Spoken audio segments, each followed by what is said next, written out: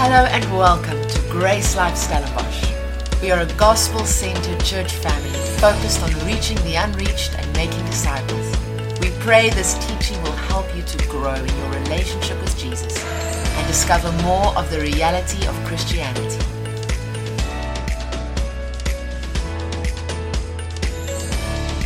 I want to just challenge you right off the bat and say, if you came not expecting anything, change. Change now. Like, expect something. You didn't just come to tick a box. You didn't just come to church because it's a good thing to do, even though it is. You didn't just come maybe because someone dragged you here. Like, just stir an expectancy in your heart. And the word says that we come in with thanksgiving and praise. So thanksgiving and praise is already like, I'm expecting something. Like, I'm thanking someone which is bigger than I am. I'm graciously and glad because there's something that I cannot do that someone else is going to do for me. Amen? Or has done for me, and that's Jesus. Okay? That's what we're looking at.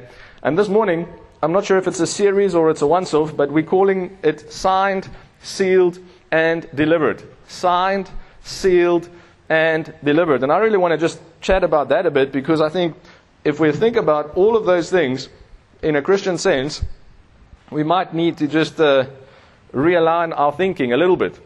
Okay? I don't know about you, but sometimes I'm like, Lord, every Sunday it feels like we need to correct things. We need to pull things straight. We need to put things back in line. We need to show the doctrine clearly. We need to explain.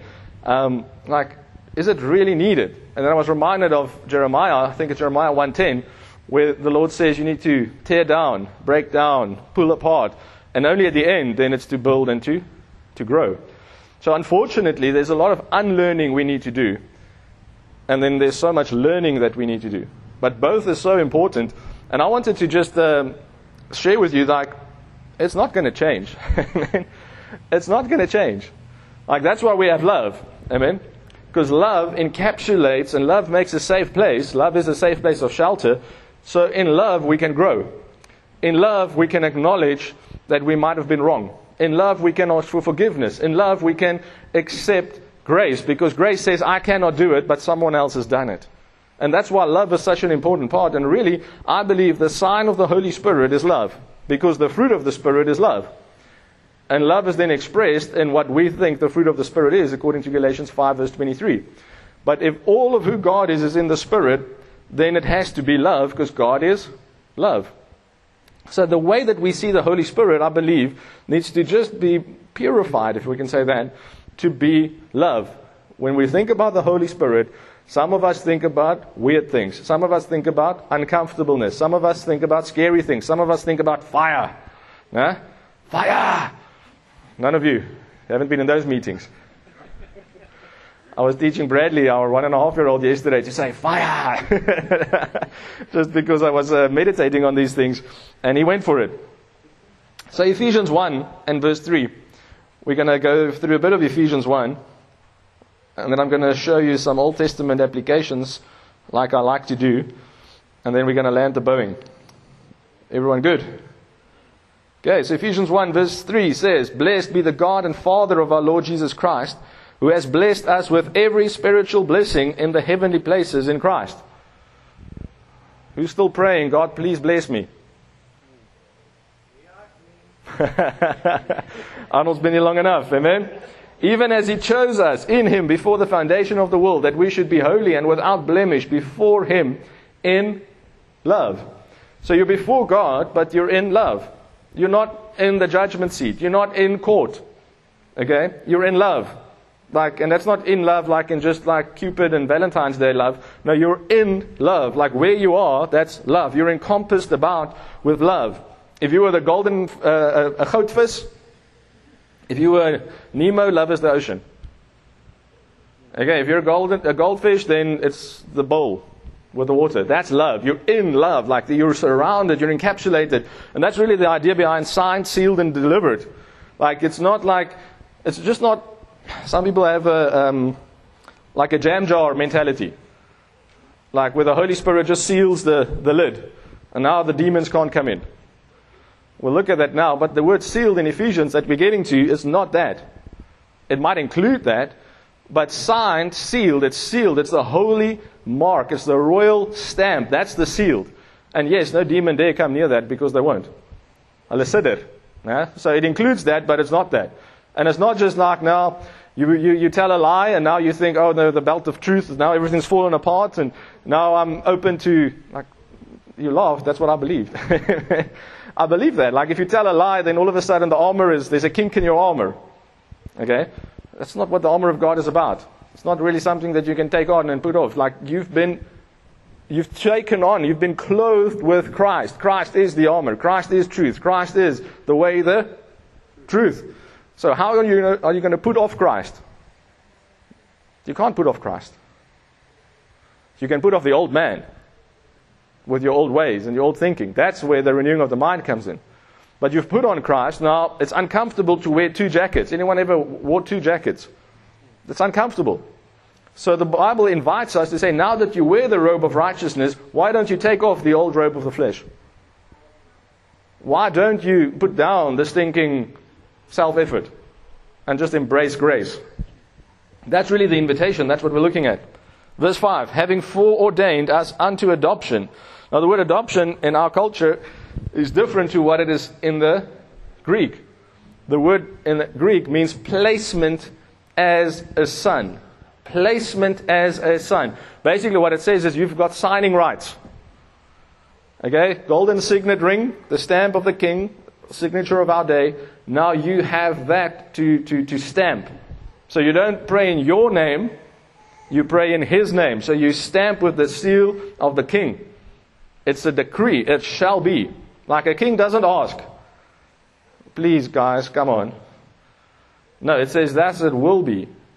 And often the king can't even turn around the decree. That was happened with Daniel and his friends. There was a decree, so the king had to obey his own command. That's how serious this is. So when we say body be healed, that's the authority that we should say it with. That even if I change my mind, or even if I doubt later on, it's already done, it's said, it's decreed. It's stamped, it's signed, it's sealed, it's delivered.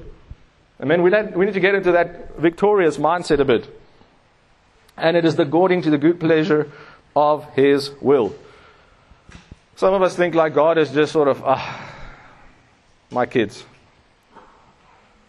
I have to just accept them. I have to just deal with them. No, it's according to the good pleasure of His will. It's what He wants to do. He wants you near. He wants to close. He wants you close. He wants to spend time with you. He loves it. He loves it when the saints gather. Why? Because now we can minister one to another. That's really the awesomeness of being together in church. Verse 6, to the praise of the glory of His grace, which He freely bestowed on us in the beloved. Anyone see the word there? He made us accepted in the beloved, the New King James says. That's past tense. The word freely in the American Standard Version speaks about it is not it's not for you to pay. Okay? Who had coffee here this morning? Did you pay for it? So was it free? Guess what? You did pay for it. If you gave into the offering, because we had to buy the coffee, but we could give it for free. And that's the same here. Grace is available for free because someone paid for it. But we're not asking you to pay for grace because God paid for grace. Amen? By the blood of His Son. That's how we need to see this. It's not, the thing is, just because it's free doesn't say it's cheap. Just because it's free doesn't mean it's cheap. Now, what is value? See, I'm a little bit in my business leader's mindset still.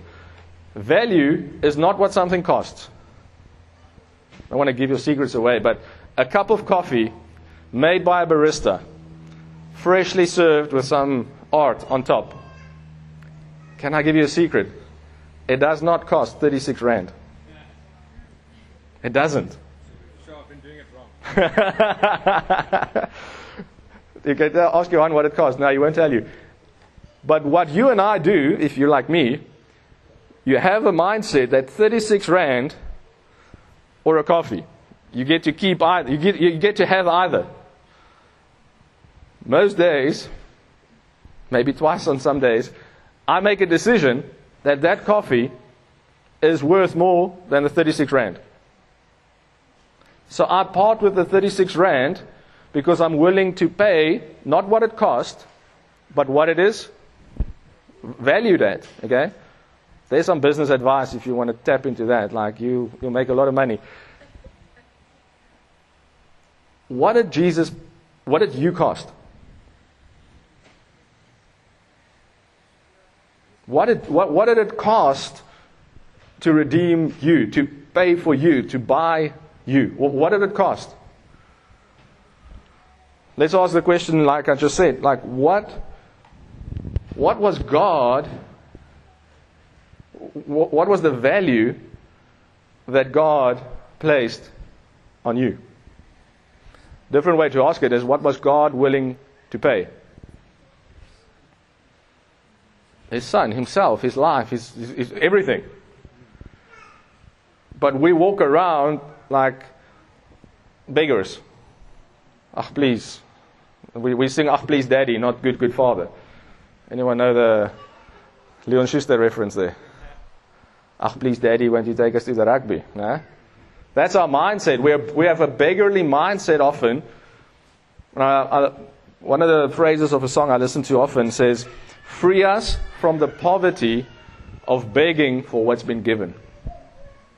It's not that you don't have it, it's that you don't know that you have it. That's a poverty mindset. A poverty mindset is not that I don't have money. A poverty mindset is that there's limited resources, that I don't know how to make money or get more money, or I cannot do this, I'm a victim, people need to give me. So that's a beggarly poverty mindset, where we have a mindset that I'm a son of God. Well, the bank account might not look like it. Well, God doesn't have money. Okay? God can give you food. God can give you accommodation. God can give you clothing. He never promised to give you money. He said, with food and raiment, therewith be content. I've got testimonies that I've shared before. We needed food. People didn't give us money. They gave us 3 bags of tomatoes.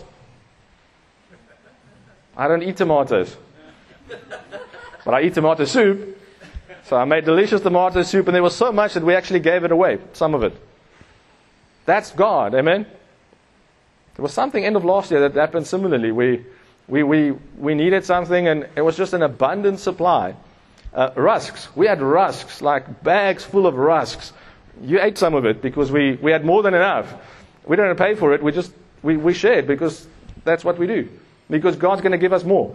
God's going to give us what we need when we need it. Amen? Which He made abound. Well, we're in verse 6. Verse 7. In whom we have our redemption. Through your suffering. Through your blood, sweat, and tears. Through you fasting. Giving. No, through His blood. Okay? So just because you get it for free, remember, doesn't mean it's cheap. It's you can't pay for it. Never. That's why you need to take it as a gift. Because the word says even the law will never bring the flesh to righteousness. The law cannot make us righteous. It cannot. Yet, I've tried for years. But it's through His blood. The forgiveness of sins, according to how much I say sorry. According to how early I arrive on a Sunday. No, according to the riches of His grace. You see, I show up and I'm stamped by the Holy Spirit, signed, sealed, delivered, and the only thing I had to do was accept it, receive it, and now acknowledge it and live according to it. That's kingdom living. You see, you don't choose to be born into royalty. But in Christianity, you have to choose. And that's the only thing you need to do. It's when you choose, then you've chosen. Now, the word foreordained, I want to quickly just mention that. Like, everyone is predestined. Everyone is foreordained, but only some accept it. Okay? Because the word says God is not willing that any should perish, but that all come to repentance. Okay? God who wants to see everyone saved and come to the knowledge of the truth. So ordination, foreordination, predestination, it has to fall on those verses. Many are chosen, few are called. Why? Because only a few respond to the call. Only a few say, yes, stamp me. That's it. And then we live according to it. I know there's much more on that, but let's not overcomplicate things that don't need overcomplication.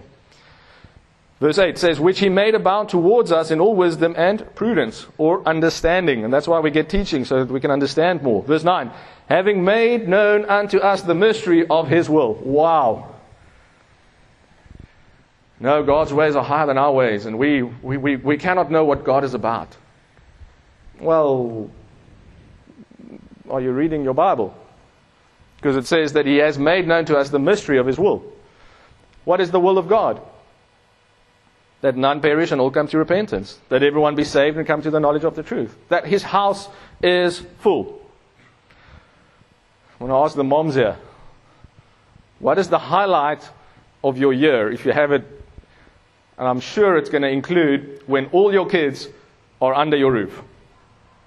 Not in the same town, not at the same wedding or at the same birthday, under your roof. And if you're a kid, you know that's ridiculous, because how are we all going to fit? But guess what? Your mom doesn't care. That's not what's important. What is important is that all the kids come home.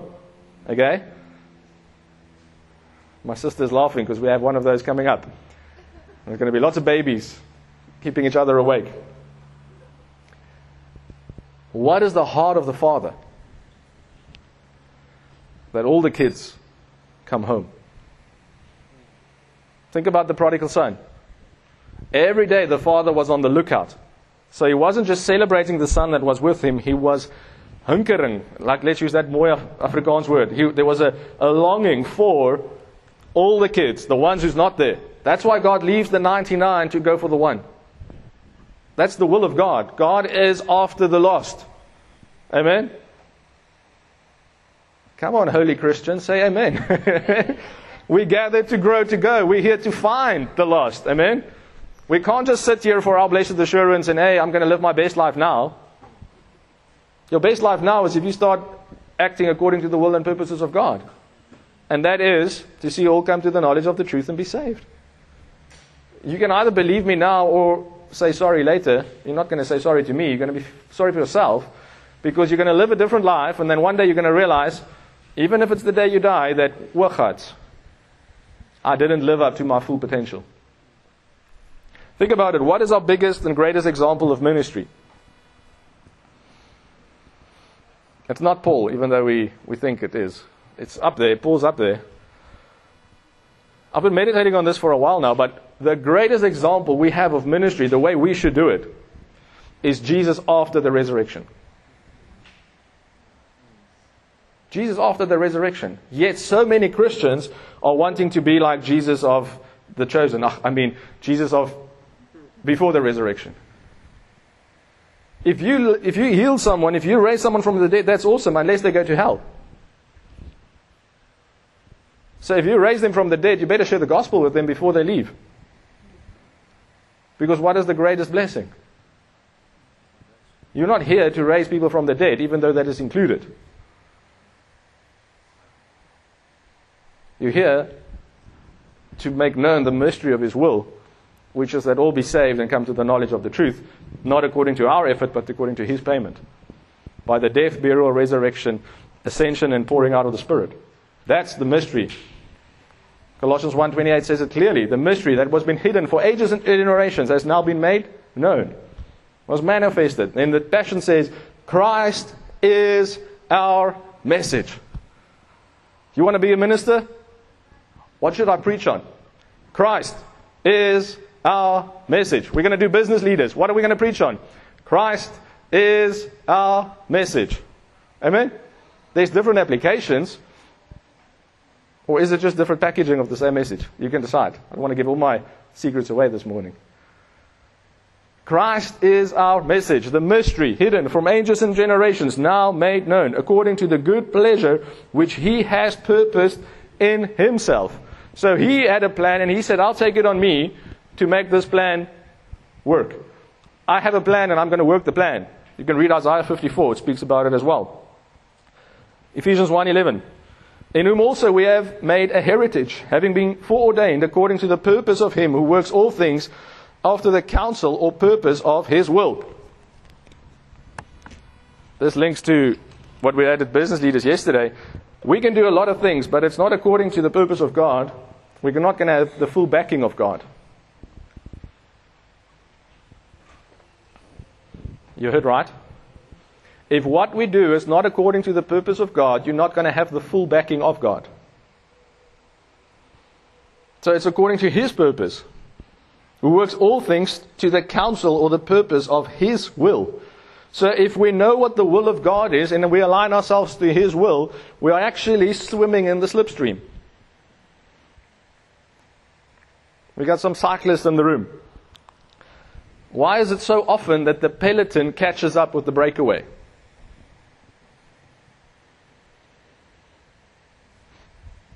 Because there's more slipstream in the peloton. So we can either ride in the slipstream of the will of God, or we can try our own thing and tire ourselves out and then say, hey, this church thing, this God thing, this Christian thing, it just doesn't work. No, it's because you don't work it right. Not according to the purpose of His will. Verse 13.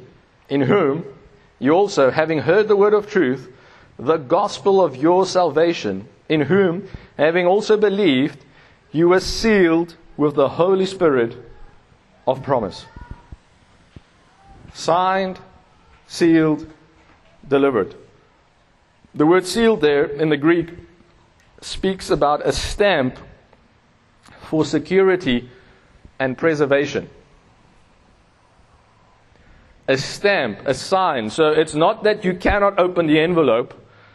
It is that the sign that is stamped on the envelope carries so much authority that you dare not open the envelope. That's what he's trying to convey.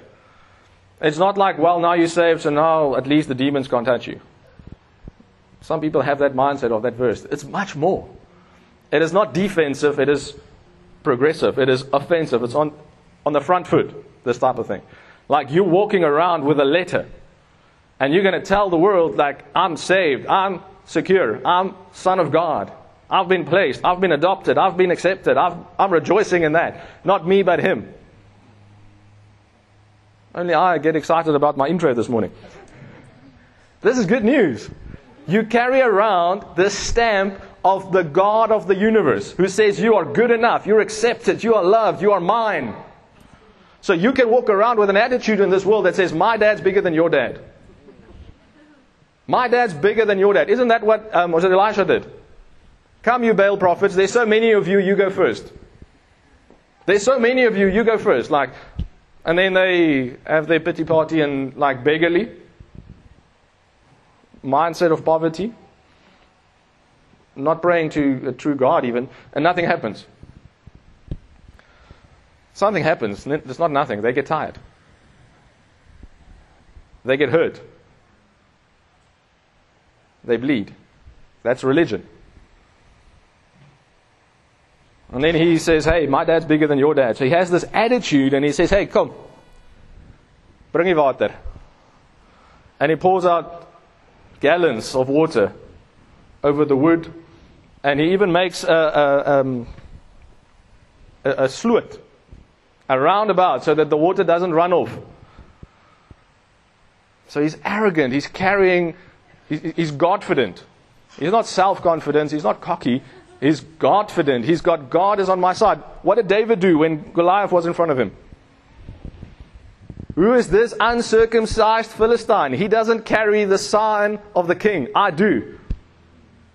And this is not my first rodeo, by the way.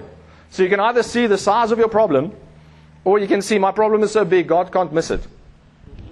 That was David's attitude. He was like, this guy is so big, I can't miss. We asked at this beginning of the year, are you a problem to your problems? Or are you just accepting your problems? So Elijah says, okay, pour out the water. You know what's amazing, and I've shared on it before. Fire comes down from heaven, and it consumes everything. Everything. Even the stones are consumed. Like, you ever seen stones consumed by fire? I've never seen that. It says even the sand and all the water around is like, that's my dad. Okay, and then he falls back into pity parties. We should not be like the yo-yo of the Old Testament. We are secure in Him. Amen. We are signed, sealed, and delivered for always. So, one of the things that I've been meditating on is what Acts 2 calls the tongues of fire. The tongues of fire. Okay? Now, I want to just say this quickly.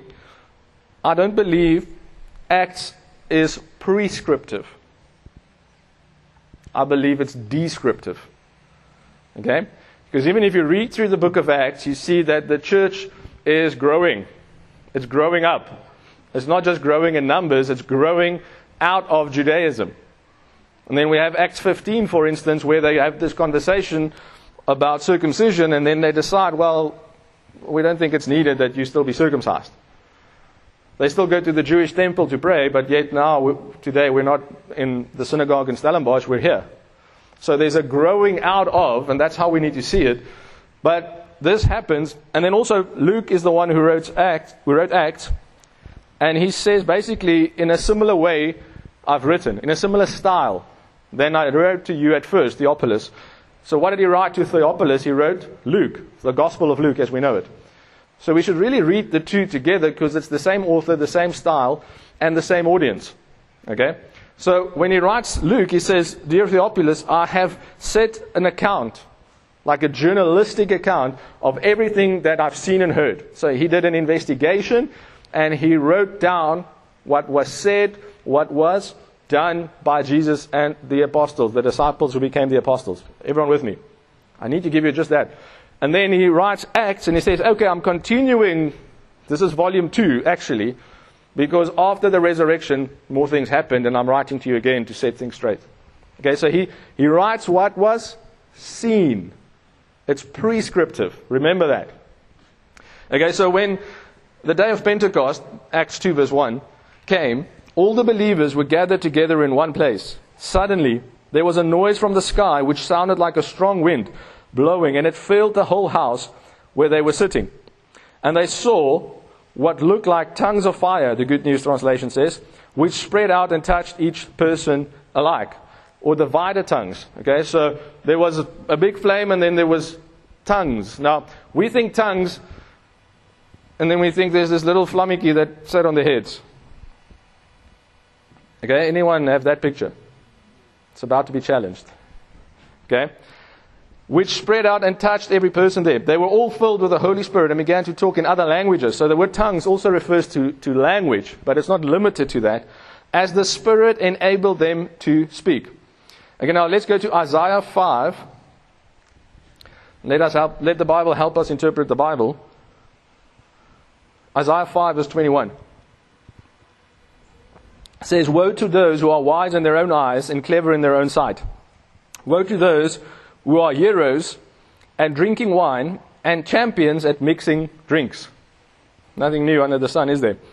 Who acquit the guilty for a bribe, but they deny justice to the innocent. Therefore, as tongues of fire lick up straw, as dry grass sinks down in the flames, so their roots will decay and their flowers blow away like dust. For they have rejected the law of the Lord Almighty and spurned the word of the Holy One of Israel. Okay?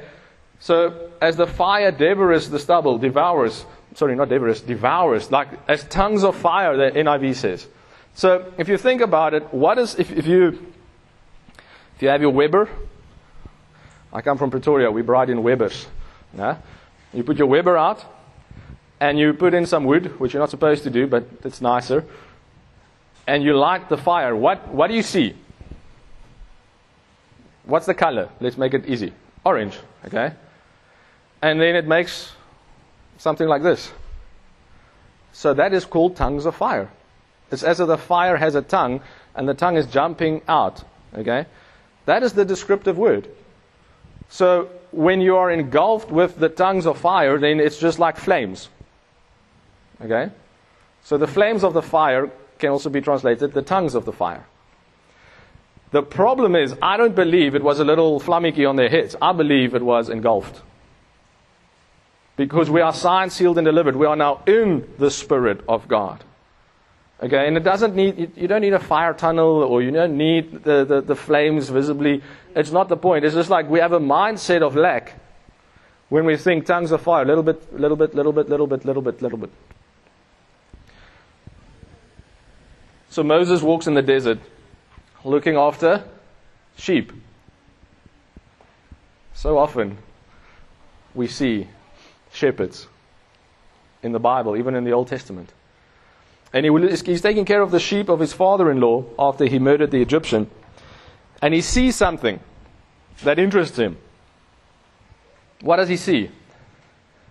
He sees a bush engulfed in flames, yet not burning out. So when we look at fire, we need to look at fire in the Bible. We can't just take it out of one verse. So it is the presence of God, because God speaks up and he says, Moses, take off your sandals. The sand on which you're standing is holy ground. And then there's a conversation with the messenger of God or the angel of God from the burning bush. So it's not a little flummocky, because otherwise that would have not taken his attention, but it is this burning flame bush, yet not burning out. Everyone with me? What will make the world notice Christians? A little flummocky on your head? Or you so set alight in a flame, yet you're not burning out? What do you think the picture is that God has? Like, let's say not what God has, what God intended. A city on a hill cannot be hid. Let your light shine brightly before all men, and let them give glory to your Father in heaven. We said that verse this morning. We don't have a little Holy Spirit, or a little bit of Holy Spirit. We have the Spirit of God. And He hopefully has all of you. Okay? So we're looking at this from Moses, and the bush was on fire, but it was not burning out. We've looked at where Elijah spoke of and danced and all those things. And then immediately, 1 Kings 18:38 says, the Lord immediately sent fire and burned up the sacrifice, the wood and the stones. It scorched the ground everywhere around the altar and dried up every drop of water in the ditch. When the crowd saw what had happened, they all bowed down and shouted, the Lord is God, the Lord is God. Interesting, if we look at these two accounts, stones burn, wood doesn't. Stones burn, wood doesn't. That's weird, isn't it? Anyone with me? We went to science class and found that is uncommon, unusual, okay? Now, this is where we bring all of that together. 1 Corinthians 3. 1 Corinthians 3 and verse 9.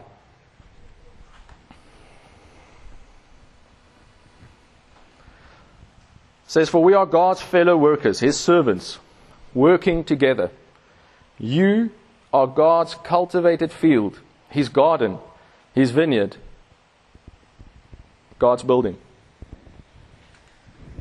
His garden, His vineyard, His field, God's building. So already it's two things. Like we're the house of God, but we're the garden of God. We're the house of God, we're the temple of God, but we're the field of God. Like we cannot just camp in one thing. Like you see, spirituality, kingdom, spirit life is so massively big, and that the words we have is struggling to get to our understanding what is happening. And that's the same with Revelation, the book of Revelation. It's the same with the book of Acts, where what they saw, what they experienced, what they felt could not easily be translated into words.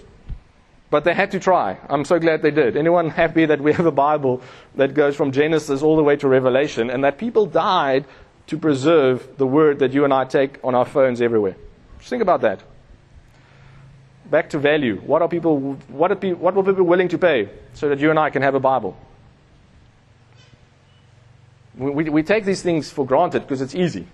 It's free. Download the app.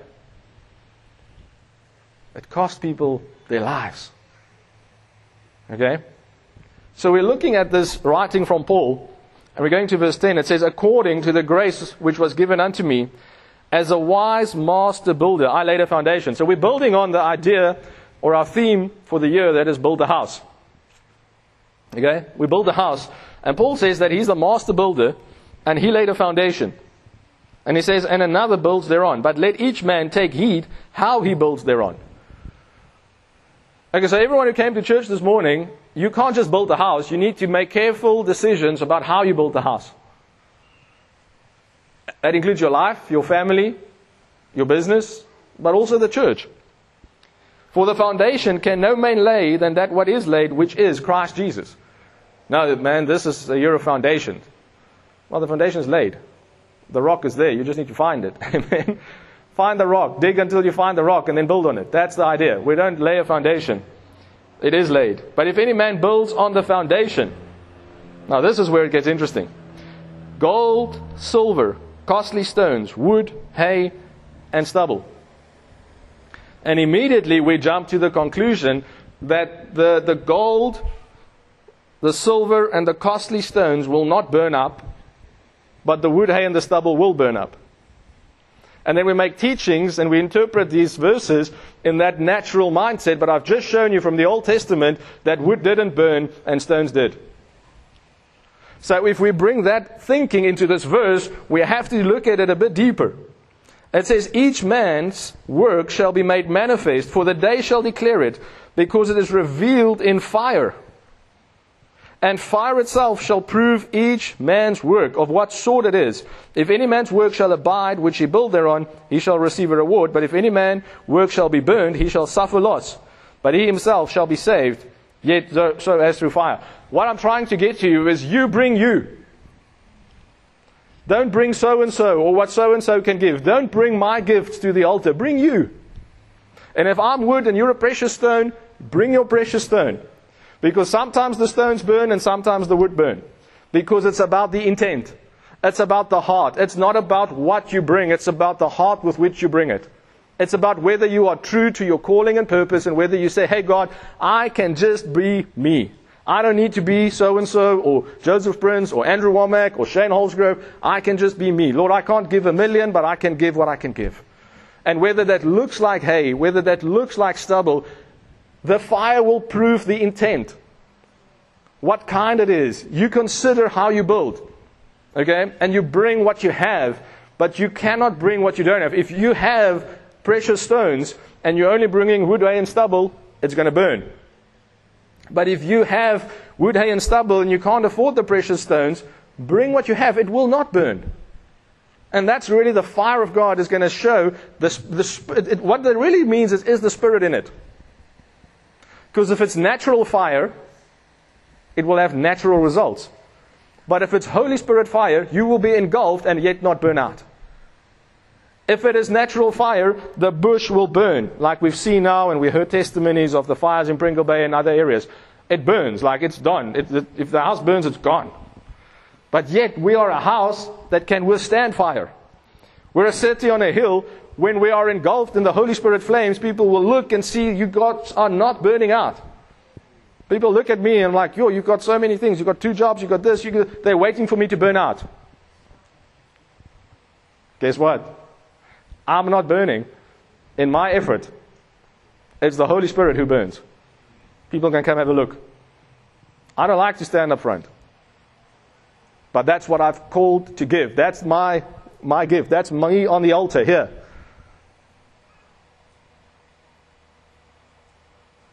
What do you have? What are you giving?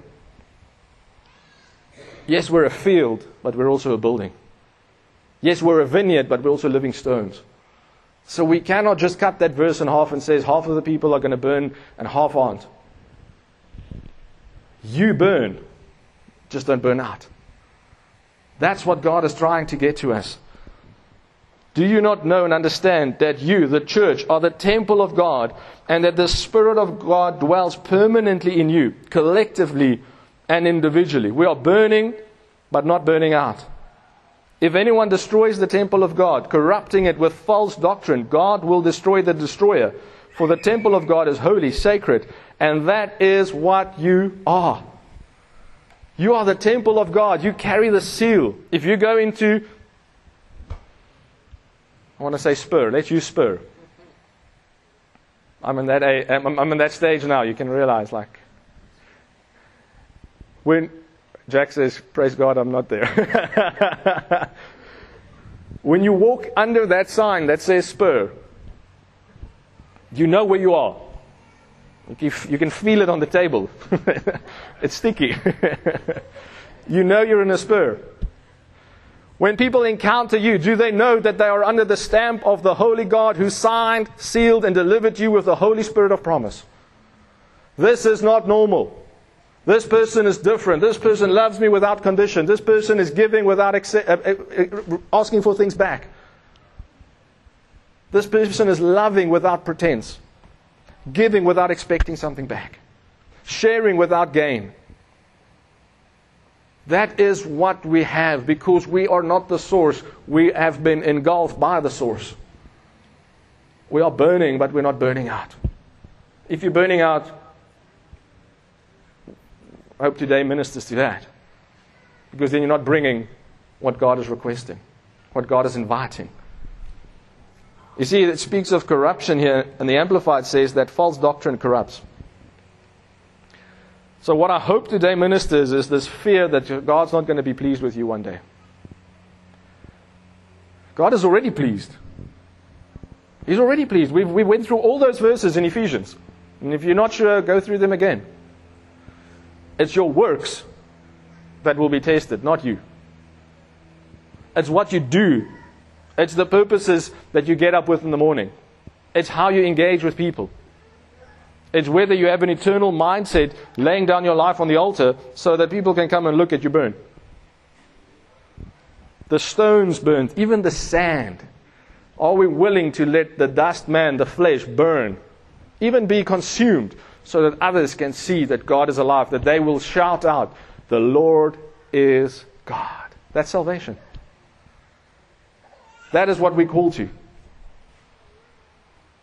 You know, 1 Corinthians 13, same book, interestingly, says even if you gave your body to be burned as a martyr, yet it's not out of love,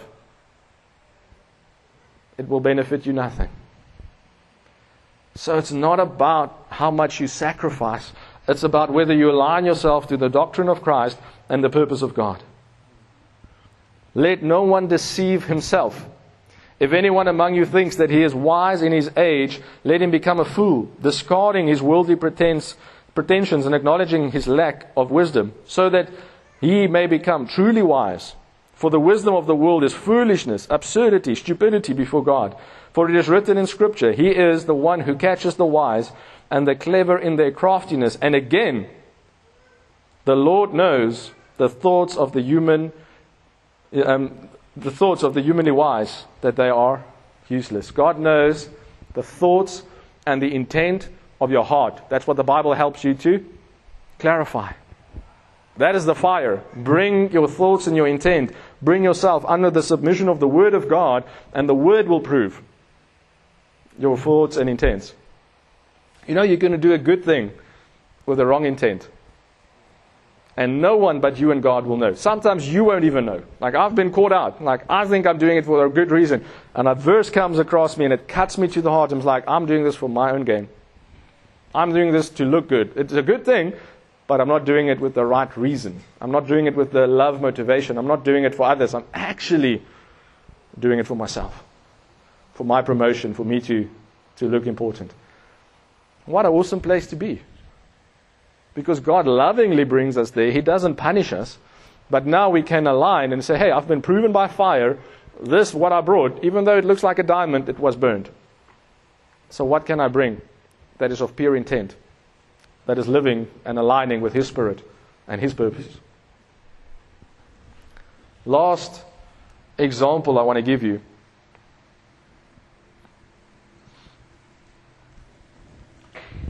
In the book of Daniel, we have Daniel and his 3 friends. And they march off to Babylon. And they are handpicked to become important people. They were actually even handsome, the word says. That's part of the resume for why they were chosen. And then someone says, hey, Nebuchadnezzar, let's make a statue of gold of you.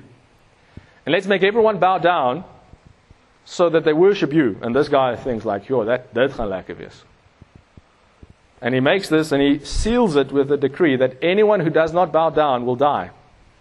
And Shadrach, Meshach, and Abednego says, we will rather die in the furnace than bow to the golden statue.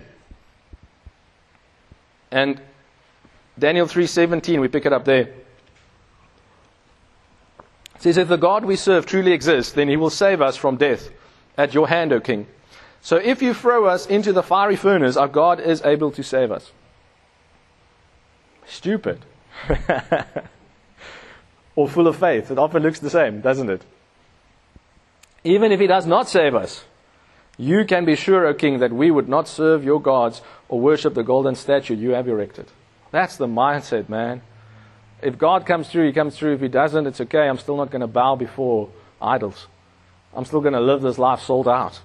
Upon hearing this, Nebuchadnezzar was filled with anger, and his face was distorted with rage against Shadrach, Meshach, and Abednego. He ordered his men to heat the fiery furnace 7 times hotter than it usually was. Now, interesting, they don't have thermostats or thermometers, so 7 times is just as hot as you can. Completely hot. That's what it means. Verse 20, he also commanded some of his mighty men to bind Shadrach, Meshach, and Abednego and throw them into the white-hot furnace. Immediately they tied up the 3 men while they still had on all their clothes, their trousers, shirts, and turbans, and threw them in the white-hot furnace. Because the king's command was so urgent and the furnace so overheated, the raging flames, the tongues of fire, burned up the men who carried them into the fire. And the 3 men, tied and bound, fell inside the blazing hot furnace. Okay, now this is real fire. Just to prove it, these big gods, who's not in the fire, who's close to the fire, they die. That's how hot the fire is. Then the king was astonished, verse 24. And he rose in haste and spoke, saying to his counselors, did we not cast 3 men bound into the midst of the fire? They answered and said, true, king. Look, he answered, I see 4 men loose, walking in the midst of the fire, and they are not hurt. And the form of the 4th is like the Son of God. So if we bring all of this together, what gets you through the fire? It's not even what you bring. It's who you bring. It's not what you give. It's who you bring. Is the Son of God in this? You know the lady who gave the 2 mites? She gave it as unto God, not unto a priest or a temple system. She brought God into that gift, and Jesus said that's bigger than what anyone gave. These 3 friends said, even if we die in the flames, we know God can do this. We've seen the bush burn and not burn out. We've seen God send we've read about God sending the flames with Elijah. So we know God is in the fire. But they didn't realize that God was in the fire. The 4th man. The Son of God.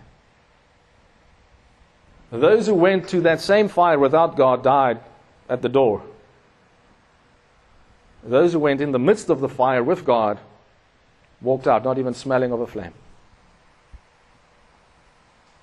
Again, a testimony that led to, let's call it repentance. So we should not be intimidated by fire. We should just make sure who we take with us into the fire.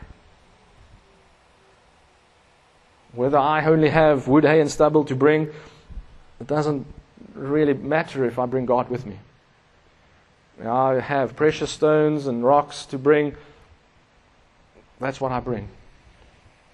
As long as I bring God with.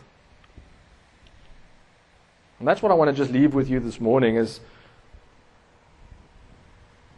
if we go back to Acts 2, verse 3 and 4 from the Passion, it says, then all at once a pillar of fire appeared. You see, there was a pillar that led the Israelites through the desert. It was a pillar of fire. It says, and separated into tongues of fire that engulfed each one of them. I think the Passion speaks a bit more to the picture that I see as well. They were engulfed. You see, you can't just be a Sunday Christian.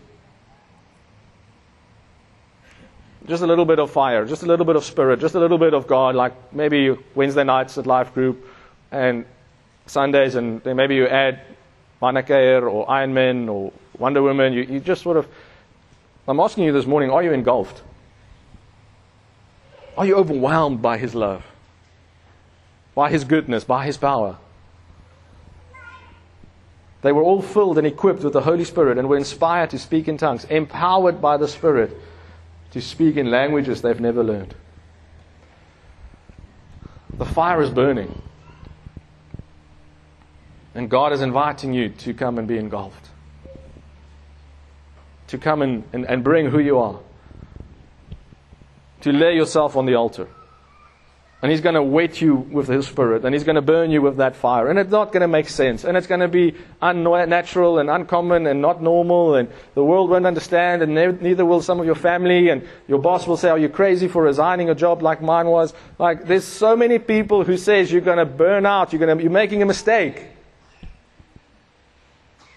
But only you know whether God is in that mistake. You see, I had a biologie juffrou. She said to me, daar's 'n dun lyn tussen dapper en dom. There's a thin line between being brave and being stupid. Don't be brave, don't be stupid, just be in faith. Not my will, but your will. Not my power, but your power. Not my fire, but your fire.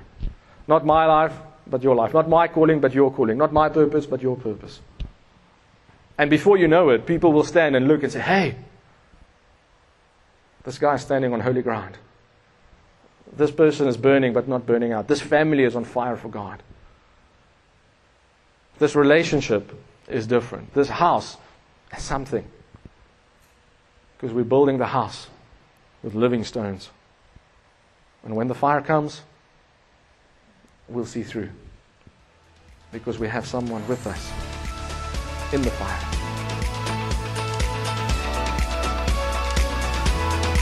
You can find more of our free teachings on our website, www.gracelife.ca. And if you're ever in the Stellenbosch area, we invite you to join us for one of our gatherings. Our aim is to help you discover Jesus, find family, and experience life. To contact us, or to find out where and when we meet, visit our website, www.gracelife.ca.